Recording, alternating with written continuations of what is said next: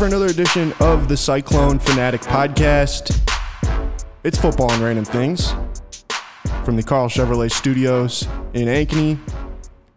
The last regular season episode of Football and Random Things, which this really isn't regular season, but we're talking about a regular season game. That's what I was meaning. Hello, Jeffrey. Regular season recap. Regular season recap. Final regular season recap. The 2019 season.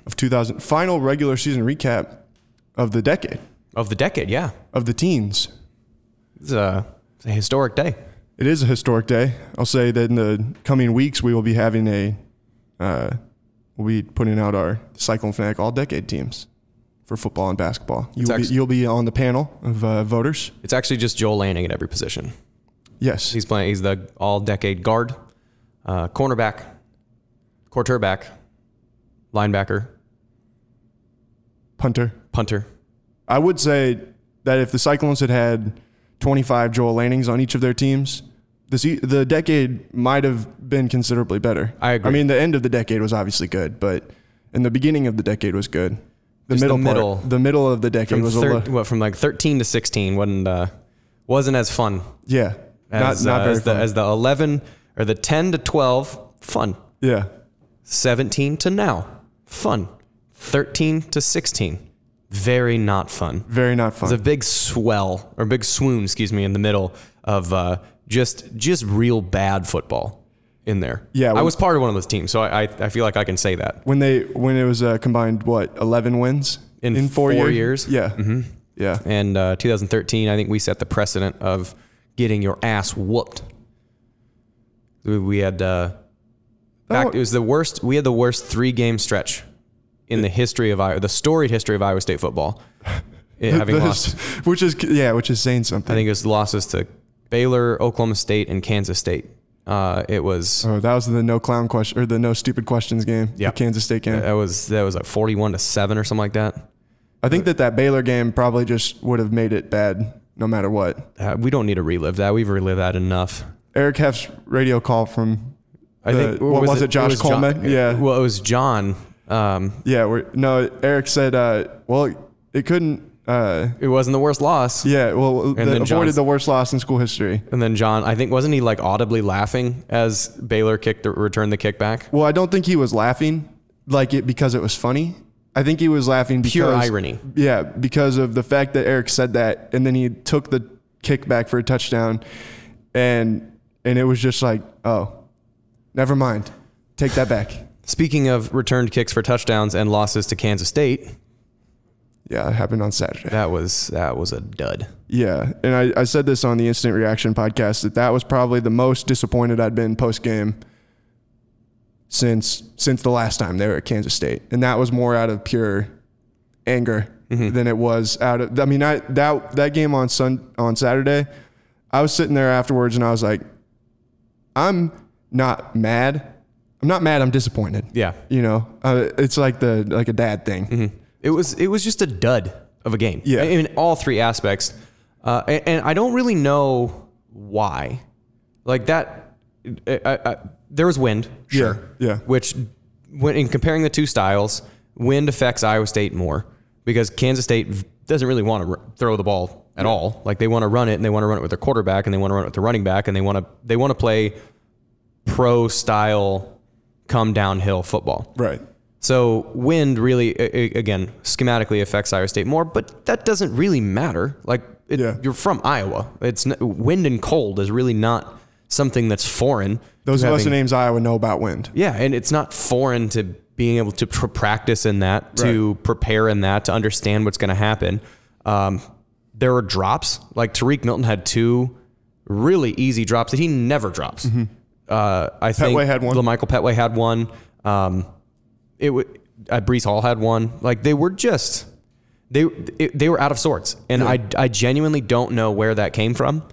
But so now they're sitting on, and we kind of texted after the game of just what this sort of means for Iowa State. And now they're up in the limbo of waiting for. I mean, granted, you would be up in the limbo of waiting for what happened in the Pac-12 championship and the Big 12 championship to see who gets the playoff spot and where you kind of rank. Right. But if you were to have won, you're sitting between Orlando and San Antonio. Those are the two spots where you would have gone had you won. Now you're sitting between Memphis and Phoenix, are your two very likely destinations. All between Houston, Orlando, Memphis, and Phoenix, they're all on the table. I was gonna say, I think that in theory they could probably end up in somewhere else. They could all be in those four, but I think logically you're probably between Memphis and Phoenix. Yeah. And so they lost their way between being Orlando and San Antonio to now being likely Memphis, Phoenix, which the only way I have a defined preference of where they go. Right. Well, and I think the only way that it ends up being somewhere besides Memphis or Phoenix would be which this would be crazy if this happened, would be if Oregon beat Utah in the Pac-12 title game, which would not be insane. Because, I mean, Oregon is a very good team. Well, I think Baylor, I don't know when the rankings come out. That's what I'm interested to see is where are those two teams at? Because Baylor beat the bejesus out of Kansas. And Kansas, I think because of what they did to Iowa State, will get a little bit, that win is less laughable. Yeah. Because of them competing with many of the other teams in the conference. So Baylor just beating the bejesus out of Kansas will probably get a little bit of respect to being like, okay, they're not Minnesota. Right. Well, and I didn't watch that game, but it sounded like that was just a complete disaster for Kansas from like the opening kick. From what I understood, I only read 61-6 only gets you only get there with complete disasters. Well, and it was like they threw some interceptions or something like right off the bat where it was like Baylor was able to get up 21-0 like almost 30 seconds. Almost immediately. And so that's kind of what but regardless, if Oregon beats Utah, and that's a 2-loss Utah and 2-loss Oregon. They're out. And now, and if we're looking at the other teams, so really prospectively, and I feel like we can get into this more. I feel like we should take a break right away, and then we'll get into this kind of what the outcome of that means going forward. Yeah, we can do that. Let's do that at the end. We'll talk. I want to talk about this football game, the Kansas State Iowa State game first. So we'll do that when we come back on Football and Random Things on the Cyclone Fanatic Podcast Network.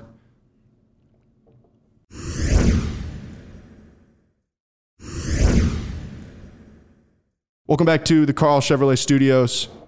It's Football and Random Things. All right, so after the game, when I was doing the instant reaction, I was looking at all the statistics, and I think I was able to boil down the game to basically like a couple numbers that I think were very crucial. You give me your numbers that you think are crucial and disgusting, and I will give you mine that I think are crucial and disgusting. Okay, so the first one, I want to pull it up to know for certain, but it was third downs. Yep. But there's kind of a way I had of explaining this for why it was especially bad, and that is, and it kind of boils into several numbers.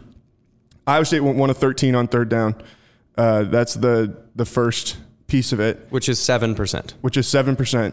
Not good. Especially when Kansas State is 50% on third downs. The thing that was disheartening to me is that they averaged something like 9.8 yards to gain. Yeah, but they averaged something like 5.4 yards per play on first down, and then still had 9.8 yards to gain on third down, which is like that's where I think you can take into consideration the 8 penalties that they had. That really set them back. And their second down was horrible. I think 6 of those were false starts. Exactly. So, there were 9.8 yards to gain on their average third down distance, and they only averaged gaining 1.8, which is really not that surprising considering most of those long down and distances, your third and 13s, which they were in they were third and 9 plus 6 times.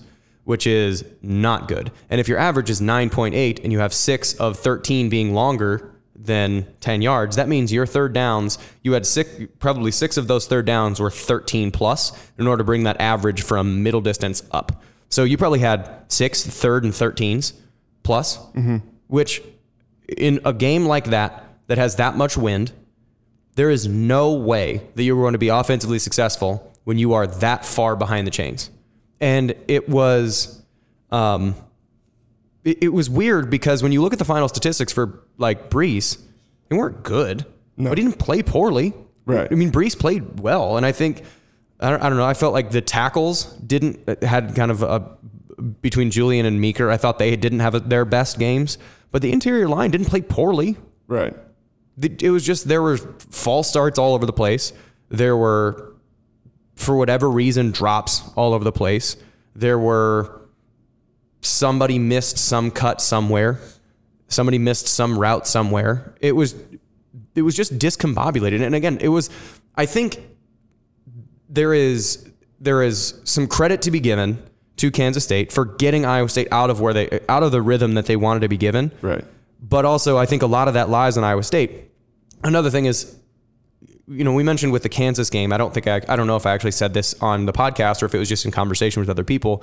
The Kansas game, there's an expression, burn the tape, which is, once it's behind you, you know how bad it was. There's really not much you can learn because you know all the lessons you should take from it. You need to approach it better. You need to practice better. You need to play better. You need to have more focus. All of those things need to exist. Yeah. I didn't think Kansas was necessarily a burn the tape game because there were things you can specifically learn from. Kansas State, this one to me offensively is a burn the tape game. Like, it was bad. We know it was bad. Get rid of it. And potentially there are some things you can learn in the offensive line, but like drop passes, you don't need to watch film. Yeah. To know, just catch the ball, to not drop passes. Yeah. Keep your eyes on the ball longer. No, that you don't need to watch film to do that. You don't need to watch film to know to not jump off sides. Right. There's no film that's going to teach you to get rid of the stupid mistakes that Iowa State had. So to me, this is a burn the tape game. See, and then four of the false starts came in horrible spots, where the first one is on Iowa State's first drive. You've got it at the Kansas State 39-yard line. It's 4th and 3, and you jump off sides. False start. All of a sudden, it's 4th and 8. You got to punt. And the next one at the Kansas State 28. I think that Iowa State maybe ended up scoring on this drive. I think they're probably their first drive of the second quarter. But it's 1st and 10 at the Kansas State 28. False start. 1st and 15 now. Then you get 1st and 10 just on your first drive of the second half. 1st and 10 at the Iowa State 25. False start. Now it's 1st and 15. You're starting behind the 8 ball again to start the second half. After you had all the momentum coming out of halftime. Yep. And then you've got it at the 1st and 10 at the Iowa State 36. False start. Right to start the fourth quarter. Again, the game was still tied, if I remember correctly at that point. And that's what I'm saying is, it's like on these 1st and 10s, then all of a sudden it's 1st and 10, you're behind the chains already. And, you've got still 3 plays, but man, it's tough in that situation when you're only averaging 3-something yards per carry and you were having a hell of a time even trying to be able to throw the ball around, because Brock didn't seem like himself at times either. Mm-hmm. Against that defense, that's allowed what'd they say? 15 third down conversions in the entire season going into the game, some crazy ass number. It was like 35 or something like that conversions on the entire season on third down. Like the best third down defense in college football. And all of a sudden now you're going to be in 3rd and long every time you have third down. Good luck. And this is what Iowa State is going to expect to face when you play Kansas State for the next 30 years. Yeah. For as long as Chris Kleiman's there, which he seems like he's going to be a lifer. Like, I don't know what his dream job is, but I don't think it can be far from Kansas State. No. Like, it's the exact culture that he would want to, imbue everything with, is just be there. And when you watch North Dakota State play, we saw it firsthand when North Dakota State beat Iowa State back in the day, back in that, again, the swoon between 13 and 16. You better capitalize on every single one of your offensive opportunities. Otherwise, you are going to not have the ball for another 6 minutes, regardless of the outcome of the drive. Like, Kansas State might punt, but they're going to take 6 minutes off the clock, and they're going to get it down to the 40-yard line. Then they're going to punt it. Maybe they kick it through the end zone, and you get the ball on the 20. I don't know, maybe. Or maybe they get it to the 10, whatever. Field position-wise, Iowa State started out generally pretty well. Kansas State didn't, but time of possession, they got rocked again. And that's what you're going to expect against Kansas State, which is fine, because Kansas State is a team that's not meant to play from behind. Yeah. They're not meant to play explosive catch-up. So if you're a team that can jump out to a lead, or you can convert your opportunities and you're scoring in 3-4 minutes every single time you play, and all of a sudden, or every single time you get the ball, or virtually every single time you get the ball, and it's all of a sudden it's touchdown. And then they plod themselves along and they have to punt, and then touchdown. Then they plod themselves along and then touchdown. You're like, oh, shoot. We cannot catch up. We have to start playing out of our element. Yeah. And with being as bad on third down as Iowa State was, you're punting it back to the team that is just going to take 6 more minutes off the clock, which then puts more internal stress on the team, which then makes the problem worse, which then you punt it back, which makes the problem worse. And then you punt it back and it makes the problem worse. And then the defense, which for the most part in the first half didn't play awful. They weren't great, but they weren't awful. Then by the time the end of the game rolled around, they'd been on the field for a half an hour going into that final drive. And what are you going to do? I mean, this Kansas State offensive line, they magically have they always have like 5 senior starters, and all of them are 330 pounds.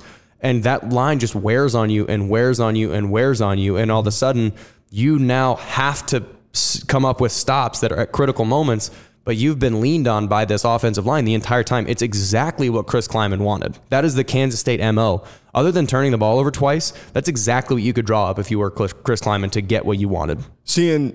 And that's what's crazy, especially early on in the game. I mean,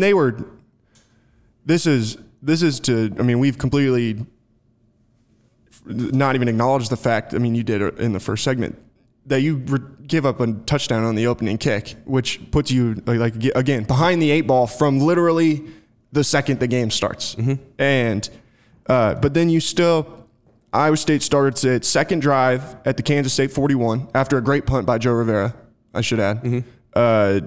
You start your third drive at the Iowa State 45. You started in Kansas State territory during the game 1, 2, 3, 4 different times. And on those 4 times, you punted, you punt, and then score 1 touchdown, and then you punt, and then you kick a field goal. And 2 of those came off of turnovers. And that was a fumble that you recover in Kansas State territory that you end up punting 3 plays later, mm-hmm. which had a false start involved in it. And then after the interception, you do kick a field goal, which was a great kick by Connor Sally. I also should mention with that wind, mm-hmm. that was a tough kick. And he did a very good job of being able to handle that. But when you get those opportunities against that team, kicking field goals ain't going to win you a game. Nope. It's not. And that was what was so frustrating to me, where, this team that was one of the top teams in the country and not going 3 and out, you go 3 and out 6 times. Mm-hmm. You've gone 3 and out 15 times in the entire season, then you do it 6 times in one game. You ain't going to win. You ain't going to win. And it was peculiar because you could always count on some kind of consistency from the Iowa State offense. Yeah. That they were just going to do something. And that something really never materialized. There were a few like RPO passes that were one. I think one was to Milton, one was to Shaw for the touchdown. There were a few RPOs that were really successful, but there really wasn't any one thing that you could kind of be like, all right, well, let's go back to Charlie, or let's go back to Brees, or let's go back to Deshante, or let's go back to something. There was just no thing that you could kind of consistently get on. And that's why I said, like, I feel like it was just a burn the tape game. Another thing and this is what I kind of wrote my register piece on, was how I think this game and last game illustrate the importance of Greg Eisworth and having a Greg Eisworth healthy. Yeah. Because in the first 6 games, and it's in the piece, but I think Iowa State gave up like 1.1, 3.3, 2.5, maybe 5 yards a carry against ULM. And then like 3.3 and 3.3 of yards per carry the first 6 games, something to that effect, where it was in the 1s, 2s, or 3s and yards per carry in the first 6 games when Eisworth was either healthy or hadn't accumulated a totality of hits on that shoulder, so he could still play physical. West Virginia and Texas Tech, he was sort of sparingly playing, and so those were a little bit higher. I think it was like 3.6 or something like that. But then the back half of the season, when just the accumulation of hits had forced him into playing either a different position and essentially trading positions with Lawrence White, or having him to have to back off. Like against Oklahoma, you saw it in one of Jalen Hurts' rushing touchdowns. He went to hit him and then had to just peel off because he couldn't use that arm. Right. Well, and Eisworth the way that they play him is essentially as a counter to Mike Rose. So I think, is it star? Is that his position? Yeah. So the star position, or whatever hybrid something you want to call Greg Eisworth or whoever's playing that position. Rose is going to play in space, usually to the strong side. Somewhere between the tight end, if there's a tight end on that side, or the tackle to the tack on that side, and the receiver. Rose is going to play in the space between them, that kind of alley space. Eisworth is going to play in the space on the other side between them. And we talked about it against Texas when Lawrence White was so good against Texas.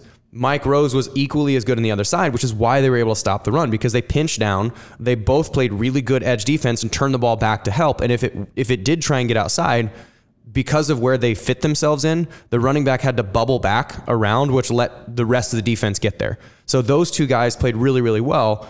That was really Lawrence White's best game, which, to his credit, he's playing out of position in the other ones. He's a deep safety. He's not an in the box kind of safety. So he played out of his mind against Texas.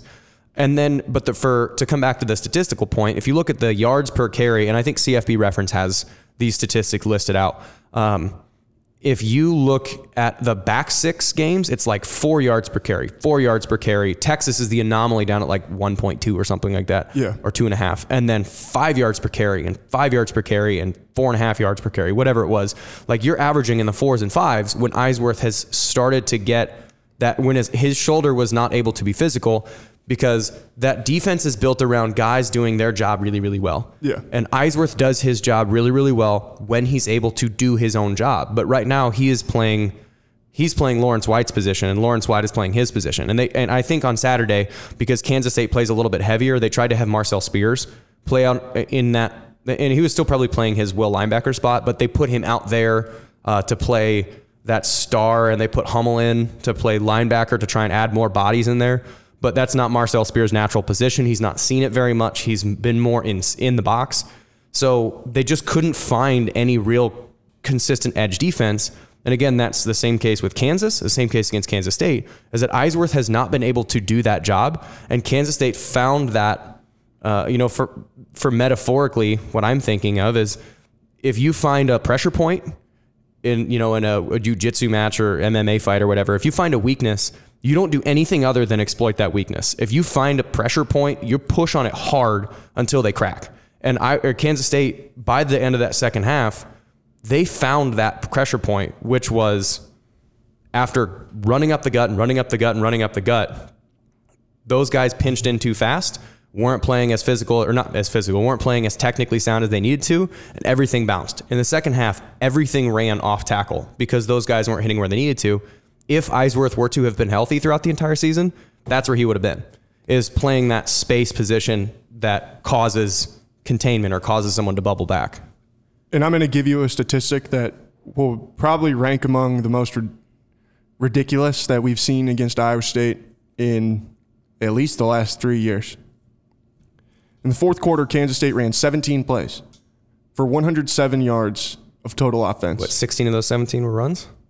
All 17 of them were runs. They did not attempt a pass in the fourth quarter. And not one. It's going back to that. If you find a pressure point, I think Bill Belichick, when I was watching the Patriots Texans on Sunday night, and they did like a little mini interview for their series they're doing with him. And he talked about Sun Tzu as if you find we can't win a game by digging a hole. You have to win a game by attacking, and you attack the weakness of your opponent. While Kansas State, again, to go back to that saying, whether it's jiu-jitsu or MMA or boxing or something like that, if you have one specific weakness that you have found, you are going to knife that weakness until that other person either they adjust completely or they crumble. One of those two things happens. And not all of those, the predominance of those runs were C-gap runs. It was power to the outside, or it was going to be a sweep play that got into the alleyway, because where Greg Eisworth would be fitting, if he was healthy, is right there. So they had to find somebody else to try and do the job that he normally does, and they just weren't able to find someone that does it as effectively. And again, to the defense's credit, they were on the field a really, really, really, really long time. 10 minutes of the fourth quarter. And it's really hard against that style offense. I mean, they play a very similar style football to Iowa, which is not flashy. It's if you can beat somebody else with this, it's a really hard system to stop. If you can't, it's going to get you back. It's going to backfire pretty hard. But when you are running it effectively, it's that, again, wear them down. Eventually, by the end of the game, you're going to be more fatigued than we are because the offensive line is going to be coming downhill at you the entire game. So to the defense's credit, they were on the field a lot. To their discredit, they didn't fit particularly well, even when they, in the third quarter after they'd had halftime to rest, they still didn't fit particularly well. But complimentary football goes both ways. Third quarter was actually their best quarter, 2.4 yards per carry. But still, that was because they didn't run. How many plays did Kansas State actually run? They ran 12 total plays in the third quarter. Right. So they just didn't have the ball much. Yeah. It was one of the... Want to know what Iowa State averaged yards per play in the third quarter? 0.8. Gross. 0.8. Gross. It's a very fast game. Oh, man. It's like the opposite of West Virginia basketball, where you get a Kansas State game, you're like, all right, well, let's be done in 2 hours. Well, yeah, I went to the Nebraska and Iowa game on Friday. It's those things go quick. Big Ten games? Yeah. Yeah. You just run. Right. And it's not like Nebraska really runs like that. I mean, they ran quite a bit on Friday, but when you just play against a team like that, man, they just clock just gets sapped. That thing just it goes real quick. All of a sudden, the game's over. Yeah. So it was, and again, to complimentary football goes both ways. Where if you are excelling on both sides of the ball, you feed on each other. When you're both doing poorly, it magnifies the problem. So it's complementary poor football, where the offense was doing not well, which made the defense get back on the field. And then the offense does poorly and makes the defense get back on the field. And the offense does poorly, makes defense get back on the field. Eventually, defense has been on the field for, like we're talking about time, really too long for them to have actually been there. I think this is also like one of the things where necessity is the father of invention. And I don't know if that's actually a phrase or if I butchered it, but necessity is the father of invention. The coaching staff that Iowa State has, especially on the defensive side, is very creative with coming up with something to solve a very specific problem. I think the very specific problem that has been illuminated in the back half of this season, other than the Texas game, was if you don't have a stud like Greg Eisworth or a stud that is going to be able to fill in that spot like Willie Harvey or Mike Rose, like if you don't have a stud on either side, there's a kind of a fundamental flaw of this defense. And I think Jay has written about this a lot of times, where it's that C-gap run, where if you're not fitting it perfectly, it's pretty vulnerable to that. I don't know what the solution for this is, but they do. They're going to experiment through this throughout bowl season, I would bet. And they, depending on who they play during the bowl game, I bet they kind of test the feelers of like, what schemes can we use differently to try and fill this void? And then when they go to spring ball, is to try and to morph their defense a little bit. I bet they still keep mostly a 3 down because that's kind of what they've recruited to. Guys like Will McDonald playing this kind of hybrid outside linebacker defensive end position, which that dude's a monster. I was going to say, how good is that guy? He's unstoppable. When he hits that dip, hesitation dip. Yeah. He told us after the Texas game that the coaches consistently tell him that he could be the best pass rusher in the country. I think you saw why on Saturday. He's he gets held every time. Yeah, well, and even when he doesn't get held, if he doesn't get held, it's a sack. He's going to sack the quarterback. Yep. I mean, it's like plain simple. There's no kick step that an offensive tackle can get back with enough speed, and then all he has to do is develop a counter to that. Because really, and I'm not comparing him quite to this yet, but Dwight Freeney, first his spin move. That spin move is a counter. It's not his primary move. His primary move was an up and under, or was that speed rip over the top, because Freeney was just more athletic than every offensive tackle. So early in his career, it was get straight up the field, make an offensive lineman kick like, holy cow, I have to get back now, and go kick. And then as soon as you get him on your back heel, that's when he would hit that dirty spin move. I mean, that's his signature move. Reggie White would do the same thing. Right. It was just a strong arm. Like, it's an inside move. I think Reggie White's strong arm and Dwight Freeney's spin are the two most impressive. And then Bruce Smith because Bruce Smith was kind of the father of that upfield rip underneath to get outside the tackle. So you have those kind of, again, Reggie White's strong arm, inside strong arm, and Dwight Freeney's spin move on the, like, towards the inside. As soon as you get a tackle to panic and kick step so fast upfield, that they're on their back heel, then you get something. Again, White pushed him by, Freeney spun by him to get underneath and get that tackle out of the way. So if he can, right now, Will McDonald really has one move. It's, I'm faster than you and I can change my levels better than you.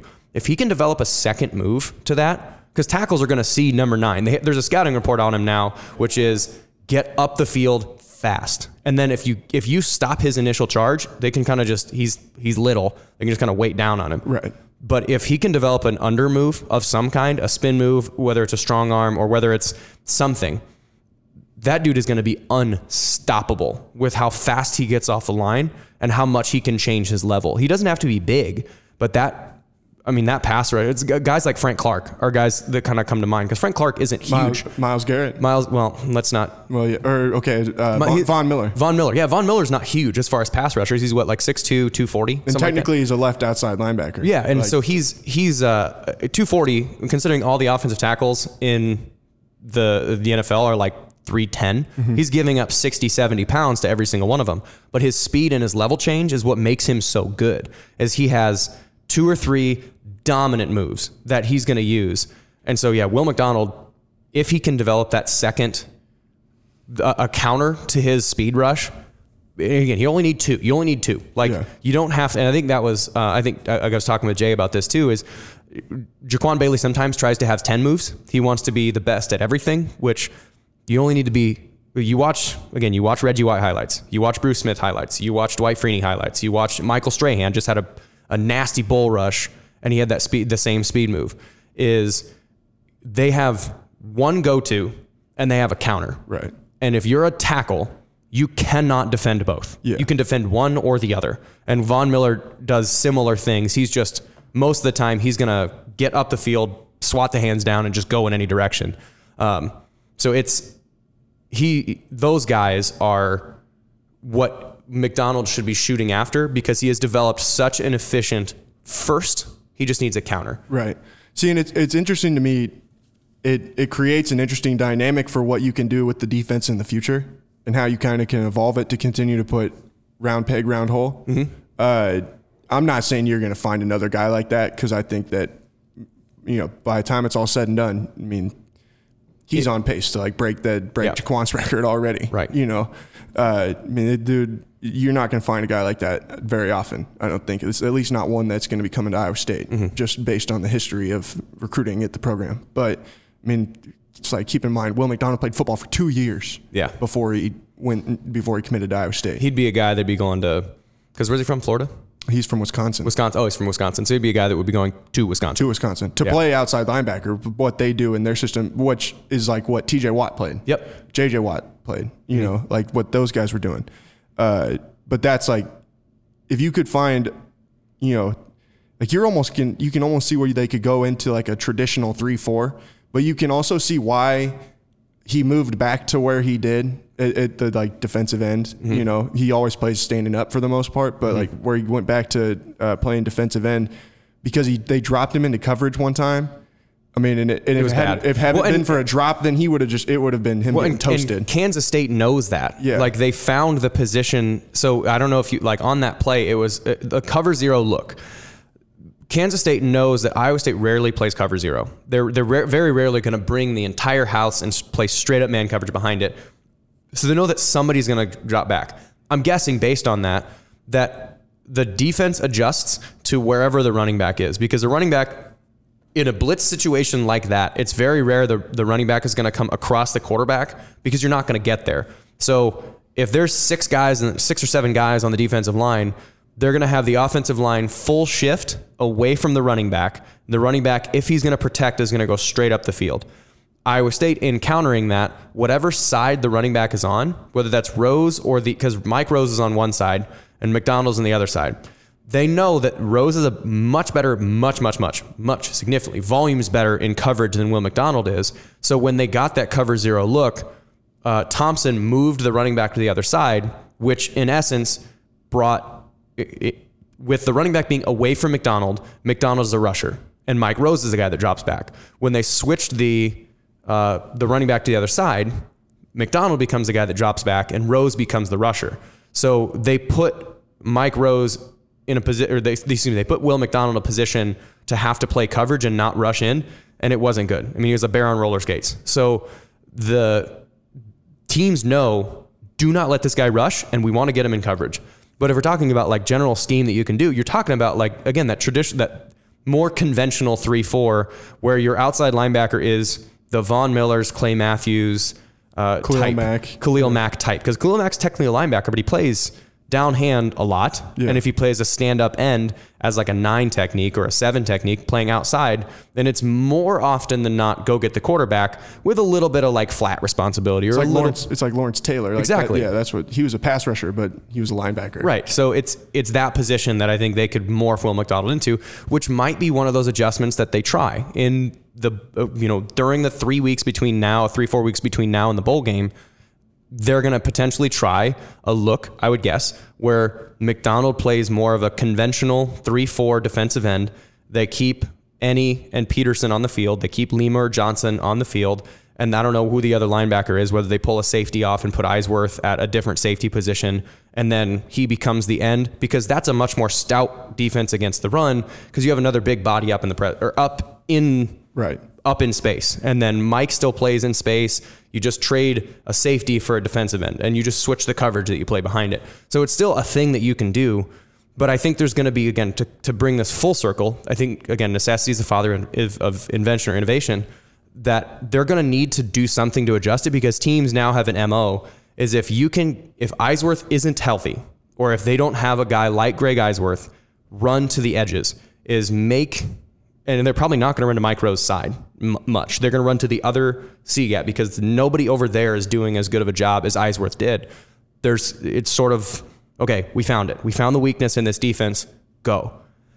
So Will McDonald being as good as he is, as good as he can be, I think that can be a thing that they just start to switch. And honestly, I think Blake Peterson would be a more natural that position than he is as a true defensive end. Blake or Zach? Zach, excuse me, the 55. Yeah, okay. I think Zach Peterson is he is a more natural 3-4 stand-up defensive end linebacker guy than he is a true downhand defensive end. And then would Blake probably be more of like the true downhand? Or Tucker. Yeah, or Tucker Robertson. So they're probably closer to the same body type. Yeah, and so you have whatever this new JUCO kid is as... Yeah, Latrell Bankston. The nose. You have Enney as your...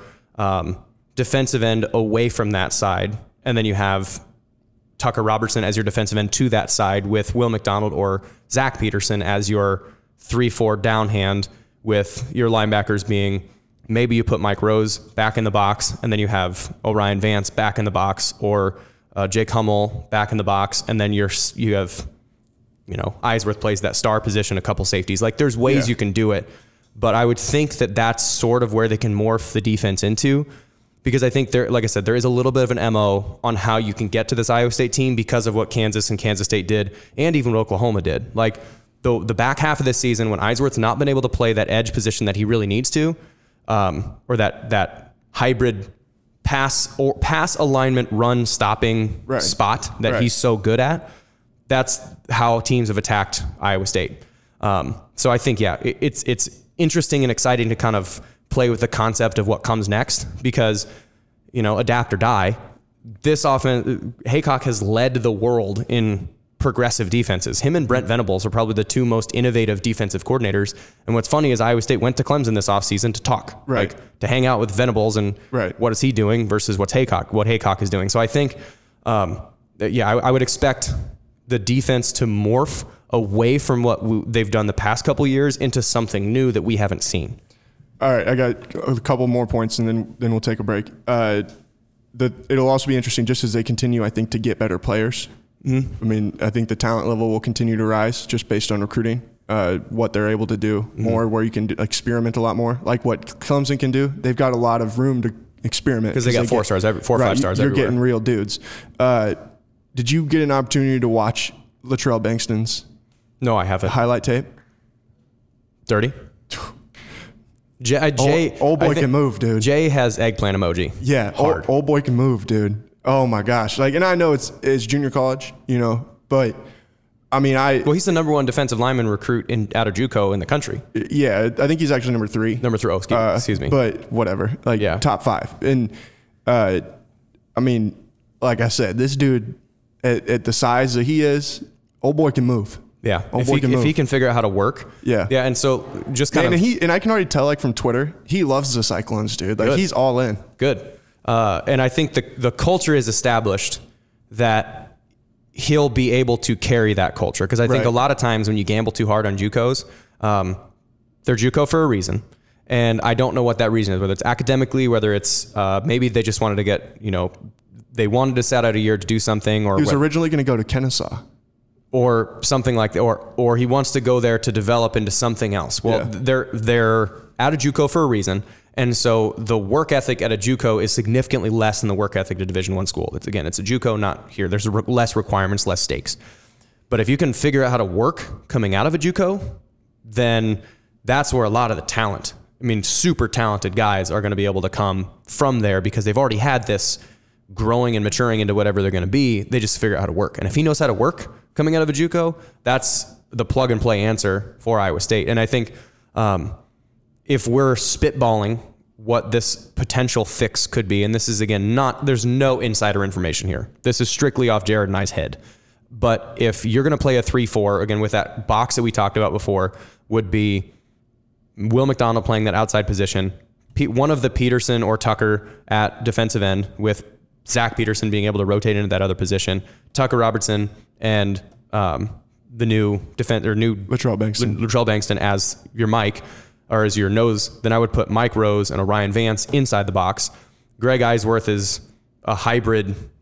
It's what defender. The best thing I've heard it compared to is when is the ULM coach said the only thing he'd ever seen like what Greg Eisworth does is when New Mexico State ran with the Brian Urlacher. Monster with Brian Urlacher. Because he does everything. Yeah, because he basically, in college, Brian Urlacher was a safety, quote unquote.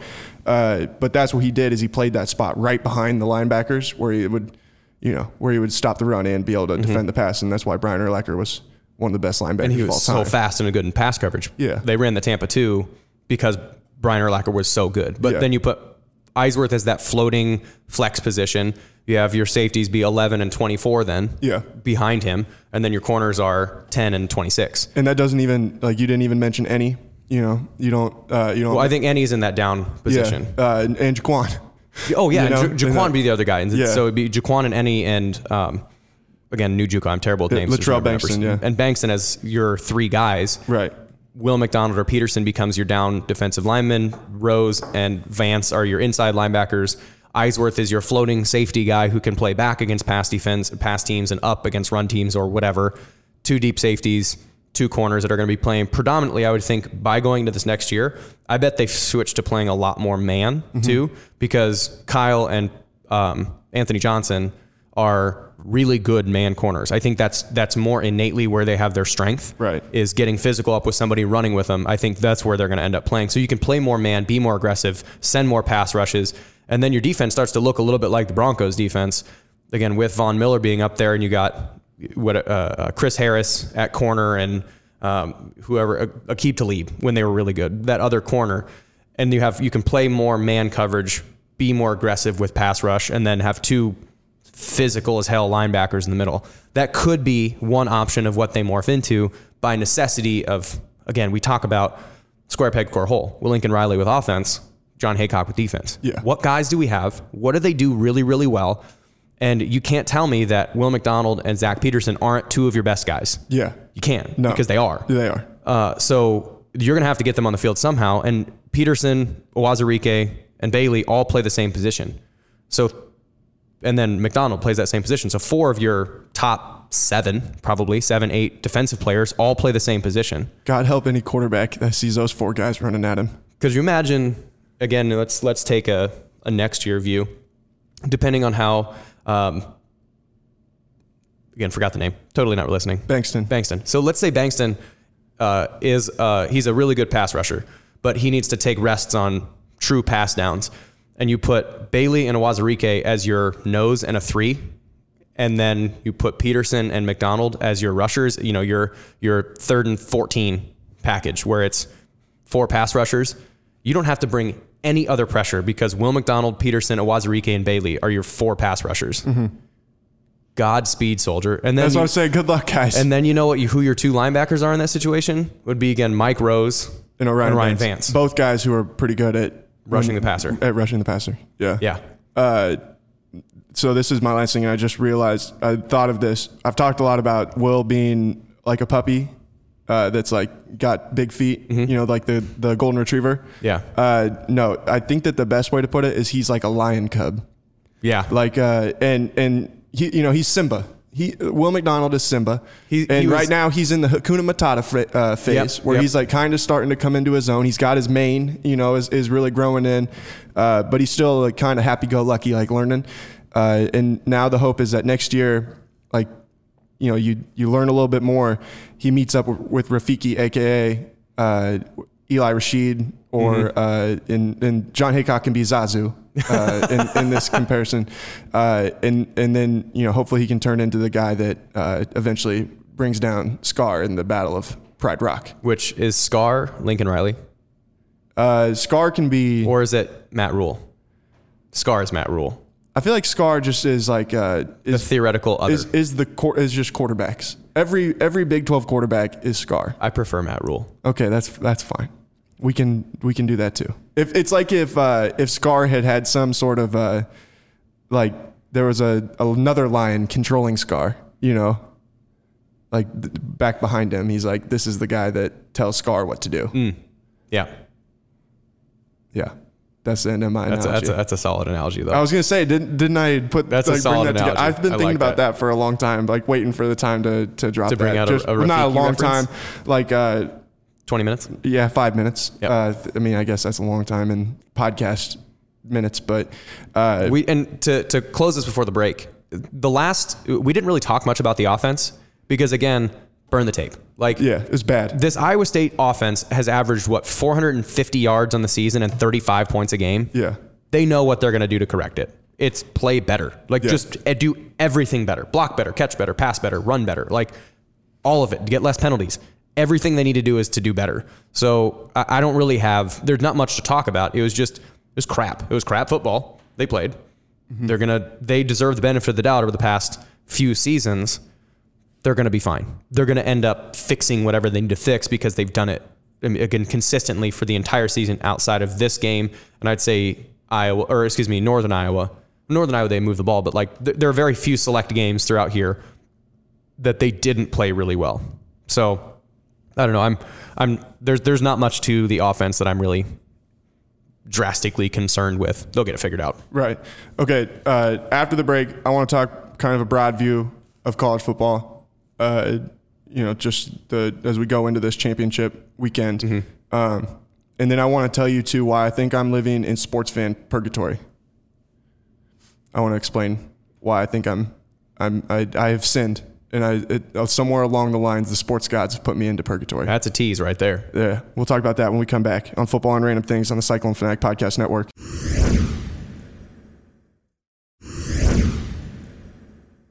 Welcome back to the Carl Chevrolet Studios. I thought that was a very productive conversation that we just had, especially out of the dud of a game that was. Yeah, I think that was some high level conversation. But turning the page a little bit different, changing gears. I mentioned before the break, I think I'm living in sports fan purgatory. So explain. I think that 2019 might be the peak of this. It starts with Iowa State basketball, goes to Kansas City. It's like every time something good happens, it always comes crashing down like in an ultimate heap, and I can't find true sports fan happiness. It doesn't allow me to have it. It starts with Iowa State basketball where they go to Kansas City, win the Big 12 tournament championship, then go to Tulsa, lay an egg, get beat by Ohio State. Then the Sixers are playing as well as anybody. I'm a Sixers fan. Joel Embiid's my guy.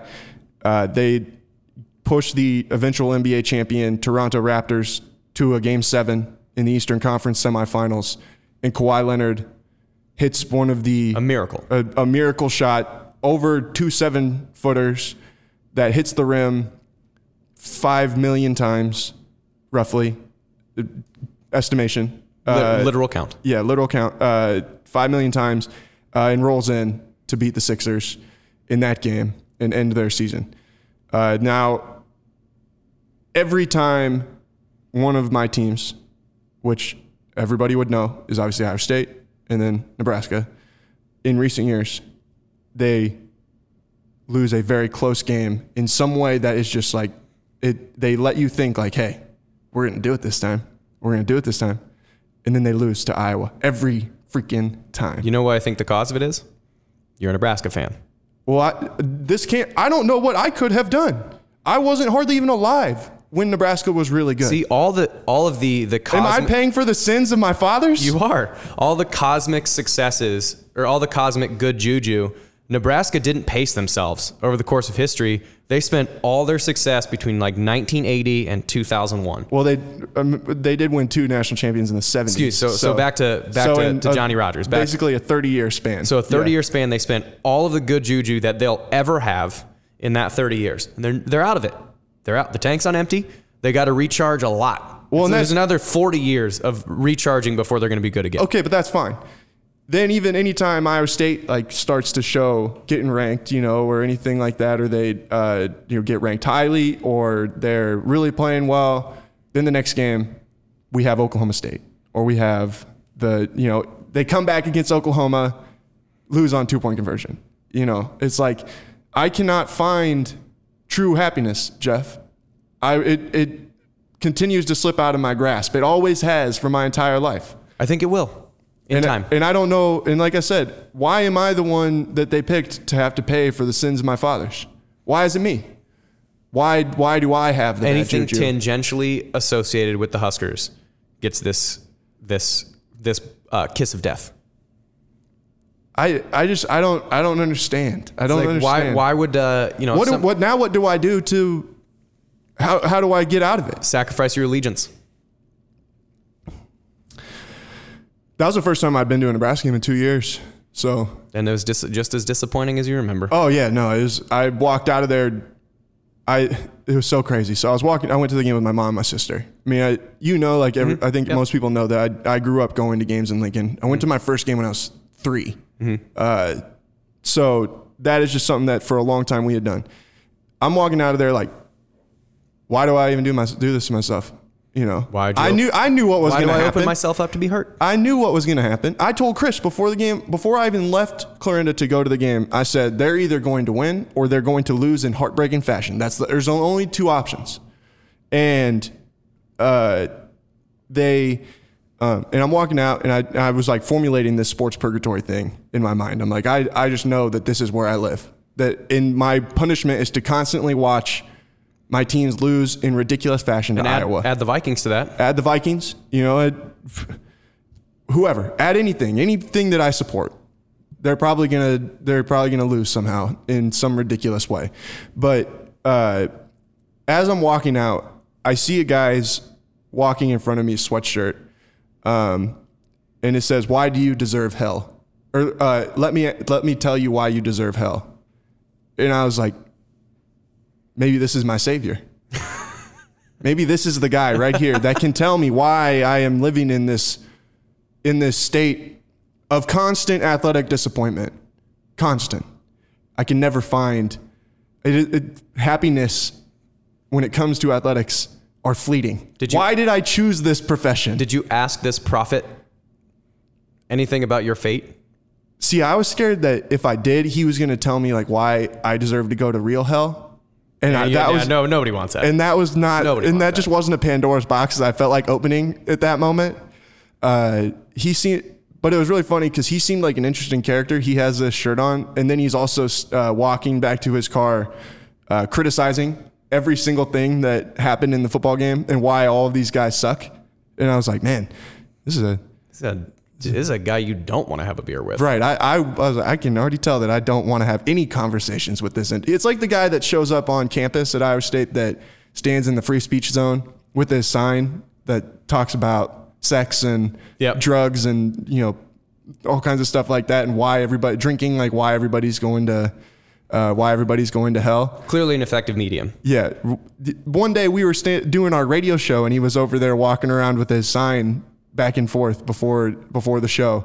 And I could not stop looking at it. Him like yelling at people why they're Which going pushes to people hell. totally in the opposite direction. Yeah. At that point, I'm standing there thinking like, man, there's some screws loose up there, you know, like for you to be out here doing this right now. You are an interesting individual. We really went down a rabbit hole here. Yeah. But okay. That's what it was, is I'm walking out, and it felt like a sign from the sports gods, like that. Why are you in hell? That I saw this. Why am I in hell? And I thought about it for a long time. I thought about it the whole weekend. What? Anything, it's like town. It's cosmic energy directed towards Nebraska. It's all gone. It's not my fault that some guys like to break the law, and they won a lot of games anyway. It's not my fault. I wasn't even conscious. Now it's a problem you have to live with. I don't. Okay. Whatever. Fair enough. But why does it have to happen to the Sixers then? Or or Iowa State basketball? Like, I can understand that one. I can understand the Nebraska one. I think just you being part of the Cornhusker Nation in some, again, tangential aspect has tainted everything else. So in other words, I need to tell my parents, well, my mom, to completely spurn her alma mater. Yep. And say, like, you need to cut all ties. No, you do. I do. You do. You need to sacrifice a baby goat. Do I need to cut ties with my family as well? Everything. Well, it was nice knowing you guys. How bad do you want it, How bad Jared? do I want it? How bad do I want to find happiness from athletics? This purgatory. Yeah. But I was walking thinking like, man, maybe I should just like change professions. Like, because you're always going to be associated exactly. with That's what I'm saying. Like, I can't run away from sports. So maybe I could just like go and write about politics.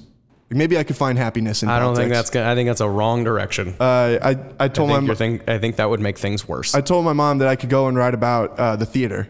There you go. Maybe I'll become a theater critic. There you go. Or something That'd like be that. fun. No one's ever been disappointed by the theater. Yes, they have. Yeah. Yes, they have.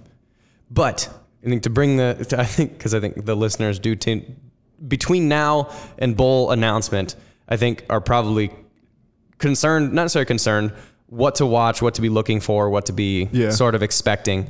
Again, why am I the one bringing us back on track? What happened? Because I'm depressed. What happened? I'm sports fan depressed. This is therapy. This is like my therapy. So this is a lot cheaper than therapy. The way you get paid to do it. Yeah. So the way that bowl selections go, I think this is at least a little bit illuminating for those that are listening that are some are familiar, some are not familiar. The way bowl selection goes now. So if you are not involved in like the conference championship hunt, you sort of just have to wait for everything else to shake out. So the Big 12 bowls that are in pecking order that are specifically associated with the Big 12 are first the Alamo Bowl, which is in San Antonio. Well, technically first the Sugar Bowl. Well, yeah. Of pure association, regardless of regardless of winning percentage. Yeah. There's always going to be somebody associated with the Alamo Bowl. There's always going to be, which is number 1. Number 2 is the Camping World Bowl in Orlando. Number 3 is the Academy Sports and Outdoors Bowl in Houston. Number 4 is the Liberty Bowl in Memphis. And number 5 is the Cheez-It Bowl in Phoenix. It's a great location, terrible bowl name. So that 1, 2, 3, 4, 5, those are your specifically allotted Big 12 slots. If there are 5 Big 12 teams that are bowl eligible, but none of them are good enough to make anything else, you're guaranteed those 5 for sure. Then the one that is above that as like a 0.5 is the Sugar Bowl, which is the and likely in order to become the Big 12 champion, you're good enough to become in this. It's guaranteed to go to the Big 12 champion unless someone goes to the playoff. Right. Or if it is one of the playoff bowls. Right. So going to the Sugar Bowl is a 0.5. So it's assumed that it's going to be there, but there's a chance that it doesn't exist if let's say the champion of the conference is Oklahoma and they're 12-0 and they've beaten everybody by 35 points and the second place team is like 8-4 or something like that. Well, and Texas went last year. They were a 3-loss team last year, I believe. But that's what I'm saying. They went because they were the number 2 Big 12 right, but they were team. still good enough to qualify for that. Okay, You probably have to be in a certain spot in the rankings or something. Right. So you have to have like a certain qualification to get in there. That's my assumption. Yeah. So it's a 0.5. It's almost assumed that you're going to get there, which that knocks everybody else down a peg. So that makes the Alamo Bowl from number 1 to number 2. And that makes the Sugar Bowl number 1. Then there's one that supersedes all of it, which is the playoff, which knocks everybody down even one more peg if the team from your conference gets into the playoff, which is why Iowa State went to the Alamo Bowl last year, is because they got bumped up a peg from Oklahoma getting in the playoff.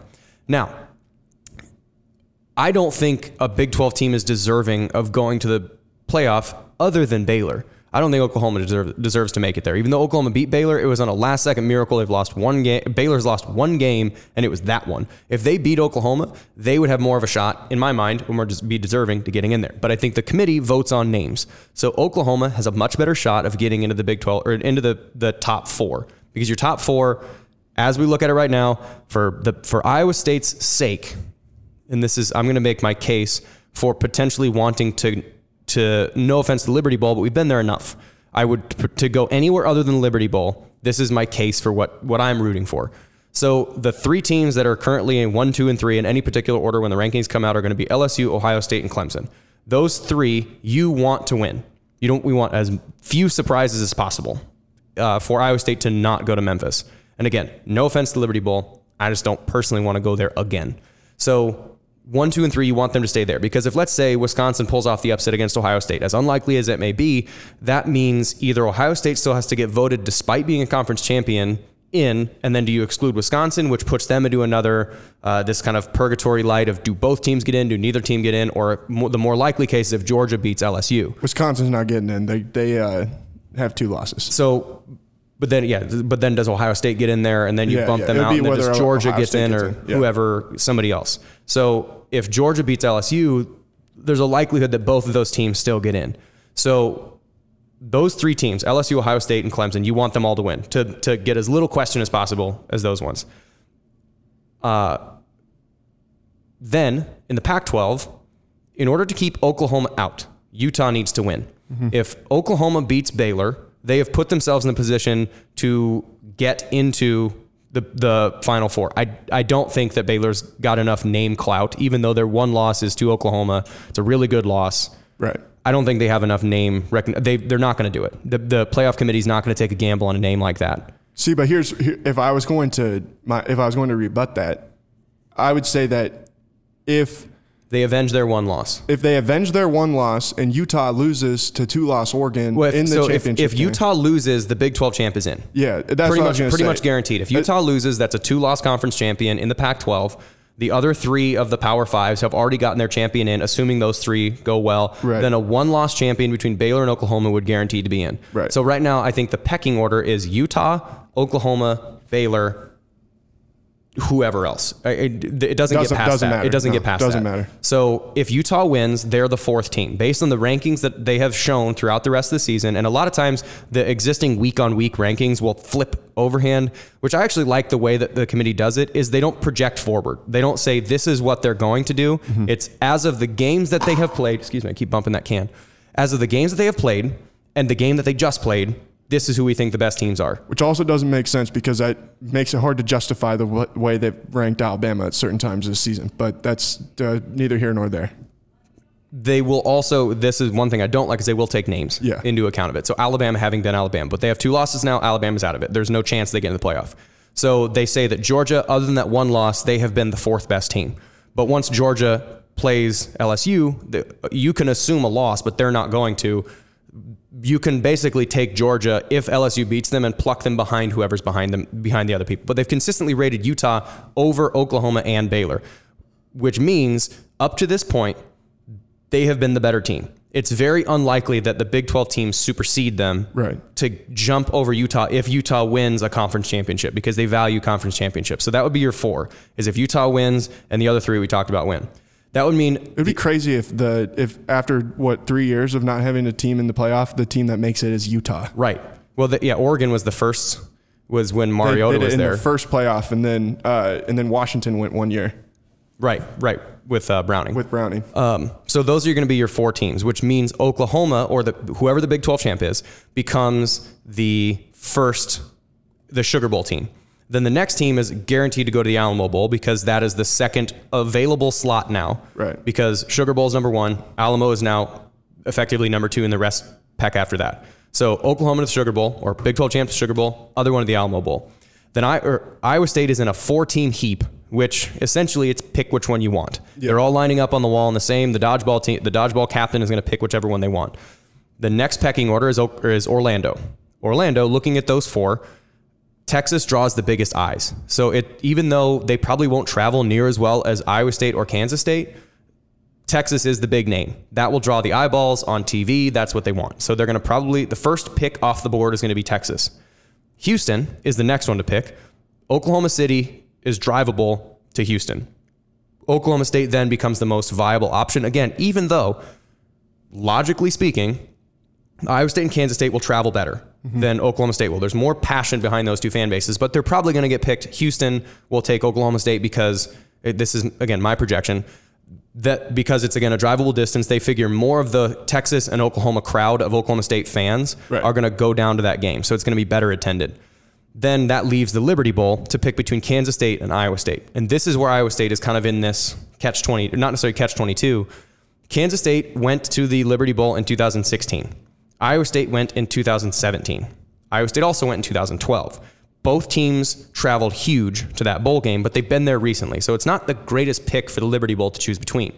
But because the Liberty Bowl has the precedence over the Cheez-It Bowl, the one in Phoenix, it behooves them to take the team that won, because they have, in order to solidify their standing as the superseding bowl, they would need to take the team higher in the rankings. And when you're left between those 2 options, Kansas State just won. And again, both teams have been there recently, so kind of wash that off the board. Kansas State just beat Iowa State, so I think they played themselves into that game. So that, in my mind, means Liberty Bowl, if I'm on their committee, in order to hold my status of not picking a lesser team and then having the Phoenix Bowl in years past, or in the succeeding years, flip and become the primary choice, because if they go, okay, well, you're going to take the worst team anyway, you can move down in the rankings. So I would say Liberty Bowl, it would behoove them to not take Kansas State, which leaves Iowa State as the last team picked, but that sends them to Phoenix. That's the way that I would think it happens. Now, reverse this situation, if Utah loses to Oregon and the Pac-12 takes themselves out of the playoffs, the winner of the Big 12 is in, and that bumps everybody up 1 slot. The pecking order still stays the same because Kansas State beat Iowa State. They are, of the final 2, they're going to be the ones that are off the board. And then Iowa State, by default, will go to the Liberty Bowl. So, again, to make the case of not Memphis, it would be you want Utah to win to keep Oklahoma out to bump everybody down so Iowa State can get to Phoenix. That is my analysis of where my rooting interests are, is to increase the chance of Iowa State going to Phoenix. Because also, selfishly, I love that city. So I would love to go down to Phoenix personally. So if they went to the Cheez-It Bowl, I'm pulling up the Pac-12 standings. Because, I don't think that they have enough teams bowl eligible, and especially if they get assuming if they get one in the playoff, because under the situation that Iowa State gets to Phoenix, Utah is in the playoff. Do you know who that they would end up playing? Air Force. No, they would if Utah makes the playoff. Yep. They would likely play Washington State. Yeah. 6-6 Washington State. Not quite the same as last year. Mike Leach Washington. Well, it's still Mike Leach Washington State. It's no Gardner Minshew. But I think a little revenge in Phoenix would be fun. Yeah. I would be cool with that. But otherwise, it would probably be someone from the Mountain West, which would suck. Like I said, it would be like Air Force. Yeah. And Air Force is actually a pretty good team. Mm-hmm. They were right there in contention to be the Group of 5 team for a little while. Mountain West is a good league. Mm-hmm.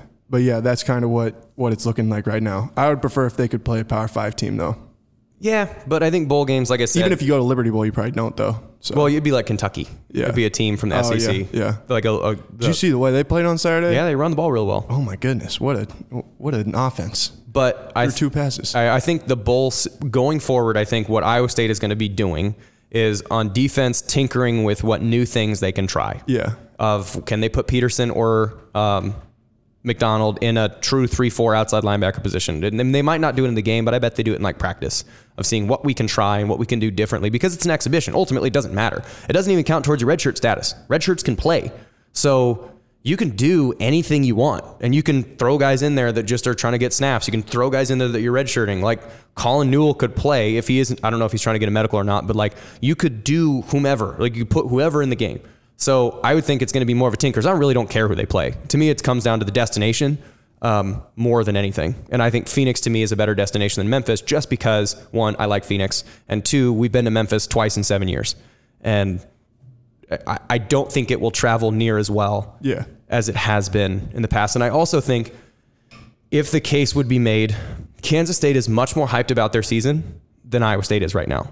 So the travel is probably going to be better from Kansas State to Memphis because they're jazzed about getting this higher bowl game.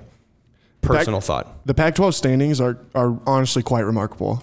The team that finished second in the Pac-12 is not bowl eligible, or in the Pac-12 North is not bowl eligible. They just they all just eviscerated each other, just tore each other apart. Oregon State finished 5-7. They went 4-5 in the Pac-12 to finish second place because they had the tiebreakers over Cal and Washington. Yeah. But then the second place in the Pac-12 North was 4-5, and then 3-6 they tied for 3-6 they just beat each other last up. place. Yeah, it's like the Big 12 North back in the day. Right, exactly. And it's like 8-1 Utah, and then 7-2 USC, and then everybody else is the next two are 4-5 Arizona State and UCLA, and then Colorado is 3-6 and Arizona's 2-7. Like it's just straight kill each other. Yeah. Completely. No wonder they can't get a team in the playoff. They just beat each other up. Right. So to round it out, I would expect. Give me your prediction. What do you think will be the 4 teams? I think the 4 teams that are going to be in, I think Utah beats Oregon. I think because in a battle of defense, I think Utah's is better. They're both it'll be really, a very good game. It's going to be a very good. I think of all the conference championships, the SEC and the Pac-12 are going to be the best games. Right. I guess I should say the best football between the two of them cumulatively. I think the Big 12, I honestly don't think either one of the teams deserve to be in that top 4. I don't think they're one of the top 4 best teams, right? Baylor or Oklahoma. I think the Pac-12 and the SEC are the two. Team A and Team B combined are the best. So I think those 2 games are going to be really good. So I think it's a sweep. The only one that I have a little bit of nervousness with is Georgia over LSU, but I think LSU is good enough and they know what's on the table that LSU beats Georgia. So I think 1-3 is Georgia, Ohio State. LSU, you mean? Or excuse me, LSU, Ohio State, and then Clemson as your 3. And then number 4, once Utah beats Oregon, is Utah, which trickles everything down, and I think Iowa State gets to Phoenix. That would be both my expectation and my hope. So that might be tainted by a little bit of optimism. But I think, again, logistically, I think the Liberty Bowl is going to be hands tied, have to pick Kansas State. By the time they get down there, it's deciding between 2 teams. You're not going to take Iowa State over Kansas State when Kansas State just won. Yeah. Yeah, and I would probably pick the same 4. I think that the only teams that could potentially lose and still get in would be Ohio State and LSU. LSU would be in, is in regardless, unless the only way they're not is if Georgia just kills them. If it beats them like 42-7, which is find very hard to believe. Yeah, not going to happen. Yeah, that's the only way that LSU falls out. Ohio State isn't going to lose. They're going to beat Wisconsin by 3 touchdowns. But if they were to, they're still in. Clemson. Probably, but there is a 5% chance, and that's in a conference championship game.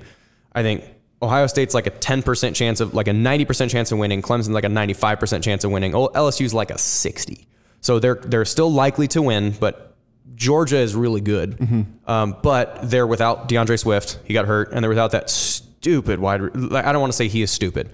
The wide receiver that took a stupid action against the Georgia Tech wide receiver. They're up 52-7. He swung at him and tried to throw him into a wall and is now out for the first half of the SEC championship game. Did you see the brawl between Nevada and UNLV? No, I did not. Remarkable. Well, no, not remarkable. Horrendous. Terrifying situation.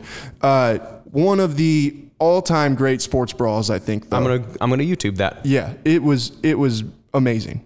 But yeah, I think that it'll end up being LSU. This is one year where I really think that, and this is like, we'll wrap this up after this. This is the one year where I truly think since the playoff has started, I think there is, in my mind, I sit there and I'm like, I feel like I know who the two best teams are right now. LSU and Ohio State. Yeah. Clemson would give them a shot. I really do think that if Utah wins, because of how good their defense is and has been, that'd be a really great matchup between them and LSU. Yeah, that'd be physical on physical. I think Ohio State Clemson would be a marquee matchup. I think those are your teams. That'd be a fun playoff. I think if Oklahoma gets in, they get run out of the gym by anybody they play, just because their defense isn't good enough. Jalen Hurts would keep them in a game, relatively speaking. Burrow would tear them apart. Burrow would absolutely tear them apart. Everything that Ohio State has to offer would tear them apart. Travis Etienne would run for 300 yards against Oklahoma.